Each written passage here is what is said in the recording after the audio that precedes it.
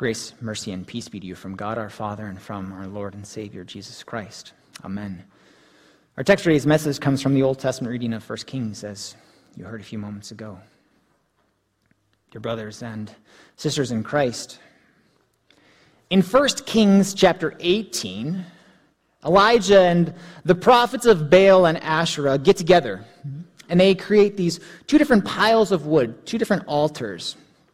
Elijah lets the other prophets go first to show their God's power, to bring down fire upon this altar and burn up the cow sacrifice.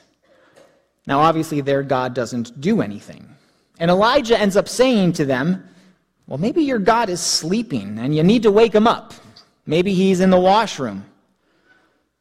And then Elijah turns to his altar that he has set up, and he has them pour buckets upon buckets upon buckets of water on this altar. And then he has God rain fire down on that altar. Because there is only one true God. Well, this doesn't make King Ahab happy, and so Elijah runs from him and his wife Jezebel, who seeks his life. And that brings us to today. Elijah is scared. He's scared for his life, and whatever he's feeling in that moment, he wanted his life to end, asking God to take his life.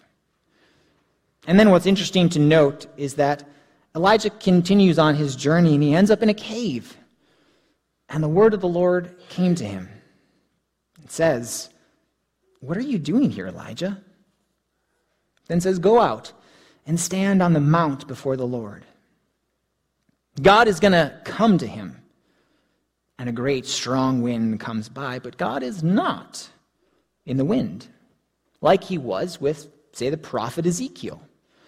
After the wind comes an earthquake, but God is not in the earthquake, like he is with Moses in the wilderness. And after the earthquake comes fire, but God was not in the fire, like he was with Moses in the burning bush. And after the fire comes a whisper. And that was where God was. Not in the fire, not in the earthquake, not in the wind, but in the whisper. God is great. He is incredible. He can do amazing, spectacular things. And he had done amazing, spectacular things, but he doesn't always. And sometimes we get in the way of God's amazing, spectacular work. Sometimes we run away when things aren't going the way we expected them to. Now, no one is claiming that Elijah is a coward for running away from someone who wanted to kill him. But he's certainly not like David facing the giant Goliath head-on, knowing that he was going to be victorious because God was on his side. For us, sometimes we run away from God. Sometimes we doubt. And that's because we're sinners. And sometimes we're even opposed to God. Sometimes in our following of God, sin gets in the way and we don't do what God wants us to do. Take a look at the prophet Jonah, for example. Or see Elijah here today. Yet what does God do? God still comes. And he comes to us too, to accomplish what he wants for us. God works through Elijah, not in the extraordinary, but in the whisper. Now, sometimes we think that we need to be extraordinary. Sometimes we think that we need to have all of the right answers when it comes to our faith, be able to speak all of the right words, without fumbling over them when someone asks us about what we believe. Let me think. I don't know. When it's not about us, it's about God. And he's there in the ordinary, in the whisper, in the silence, in the present, in the here and the now with his presence. God spoke to Elijah in the whisper. And Elijah was a prophet of God. That means that God spoke directly to him, and then he took that word and carried it. And we can be just like Elijah. When we think of the relationships that we have with people, when we think of what God is doing in our lives, the word of the Lord comes to us today. God has given us his word, and by faith, we are the ones who speak that word to others. That doesn't make us prophets. It makes us bearers of the word. It makes us disciples. It makes us followers. It makes us the light in the darkness of this world. It makes us the children that God has called us to be. We've now entered the season of Advent. And Advent means coming. And we think about the coming of Christ. Christ comes to us with his life, with his love, with his death and resurrection, and with his word. And Christ comes to others, and sometimes that happens through us.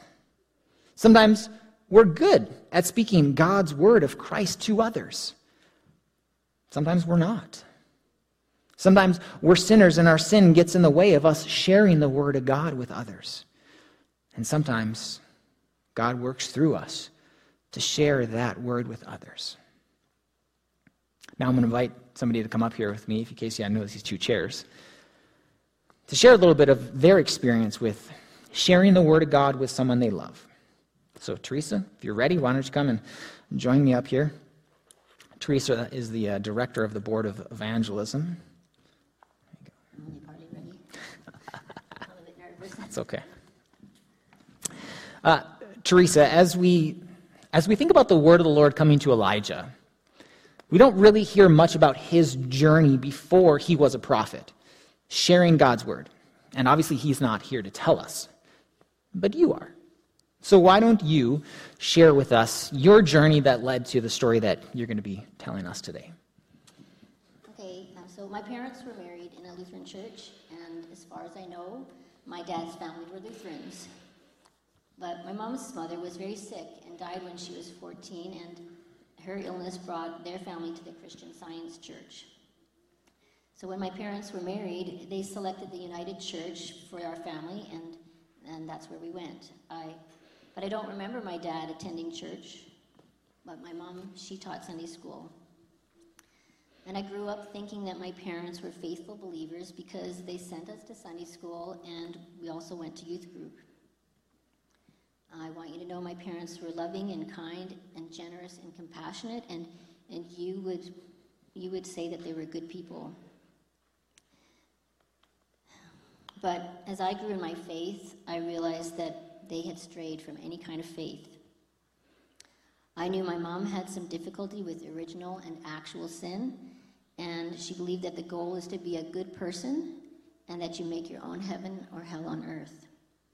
So when opportunities came up, I tried to talk to my mom about Jesus and salvation, but my dad was often conveniently absent from these conversations, so I didn't really know what my dad believed. Teresa, my family's history is a little bit different, but I remember thinking some of the same things about my dad. My dad would come to church with us, but he was also the kind of guy that would start snoring during the sermon, and my mom had to elbow him to wake him up. And then after my parents divorced, I really never saw him in church again until things like my seminary graduation, my ordination took place. And we never really talked about our faith, or his faith, even though I was a pastor. Because you see, even pastors are sinners, and we don't always do what God calls us to do, even though we get up before you every Sunday and share the Word of God. But you did have that opportunity, so tell us about that. Well, when my dad got sick recently, I made a determined effort to have those hard conversations, and so I asked both my parents, "What do you believe?" And my mom didn't want to talk about it. And my dad's response was, "Well, if there's a God, he will take care of me. And if not, oh well." And I was pretty crushed by that. So over the next few weeks, I tried to bring Faith up over and over again. And it was hard because a lot of our time together was spent managing my dad's health. And opportunities to talk about faith didn't really materialize. But along the way, I found this little book, and it's called How Good is Good Enough. It really explains logically why being a good person isn't enough to get to heaven.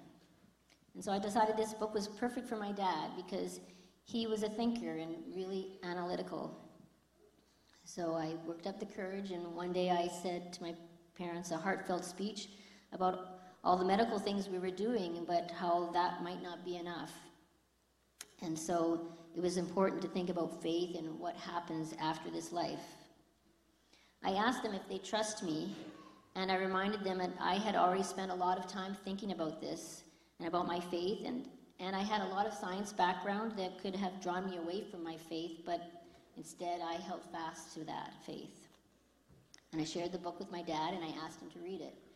And he did. But within a few weeks, my dad was at Riverview in palliative care, and we never got around to talking about the book. My dad was sleeping most of the time, and he wasn't very responsive. So we couldn't really have a conversation about faith. One day I told him that God was waiting for him, and he responded with, "What's taking him so long?" And that was my dad, always the comic. I replied, though, that God was waiting for him to believe, because he wants everyone to come to faith and have eternal life. I wish I had asked him again, "What do you believe?" before he became unable to speak. But moving forward, all I could do was pray over him and read from the church bulletin and share God's word, because I remembered that faith comes from hearing the word. Throughout my dad's life, I feel daily lived the fruits of the Spirit. He was a good person, but that isn't enough. I'm hoping those seeds of faith I shared with him took root and grew before the end came. And I hold on to the belief that it was my job to plant those seeds and God's job to give the growth. You had the opportunity to share God's word with your dad, but in the end there was still some uncertainty. I remember when I got the phone call from my brother that my dad had passed away, which meant I was never going to have that chance to ask that question, to have those conversations about faith. Knowing that none of us know the day or the hour when someone we know, someone we love might pass away, especially if they don't believe, or if we're not sure, there may come a time when we run out of time. Sometimes we think that the mission field, right, the place that we go to share the good news of Jesus, is faraway countries. But the mission field is our neighbor next door, our parents, our friends. When it comes to sharing the word of God with others, Teresa, what can we take away from a story like mine or a story like yours? I think it's important to remember that people you have a relationship with trust you. My dad trusted me to share my faith with him, so I hope I did enough for him to come to faith, but I'll never really know. I'm bolder now in sharing God's word with my immediate family, but it's not always easy. I try not to shy away from those conversations and not worry about what people think, because I learned during this journey with my dad that you can run out of time. But I also learned that my family respects me for living out my faith rather than keeping it to myself, and that tells me that they trust me too. I try to remember that you never know when the last chance for those conversations will be until the opportunity has passed. The last thing I want to ask you about is the book that you shared with your dad, How Good is Good Enough. Now, there's plenty of good things in that book, but maybe you want to just share some key ideas without giving away too much, since we have copies for all of you today. This is a great little book, and it explains that many people believe that good people go to heaven. The problem with this view is that the definition of good changes over time, and it changes based on who you ask. So the idea that good people go to heaven is flawed. The first part of the book unpacks why this idea is so appealing, but wrong. And the second part of the book explains about Christianity and that forgiven people go to heaven. I want you to know that when I talked to my parents and gave this book to them, my brother was also there. And he didn't used to want to talk about faith, but his girlfriend recently told me that now he does. So maybe I planted a little seed there as well. I've also shared this book with other members of my family recently, and I try to have these conversations with them about the book. I just shared this book on Friday with a friend of mine, and so I think it's a great resource for getting people to think about what they believe, and I suggest you read it first and then share it with somebody you really care about so you can get that conversation going. Thank you, Teresa.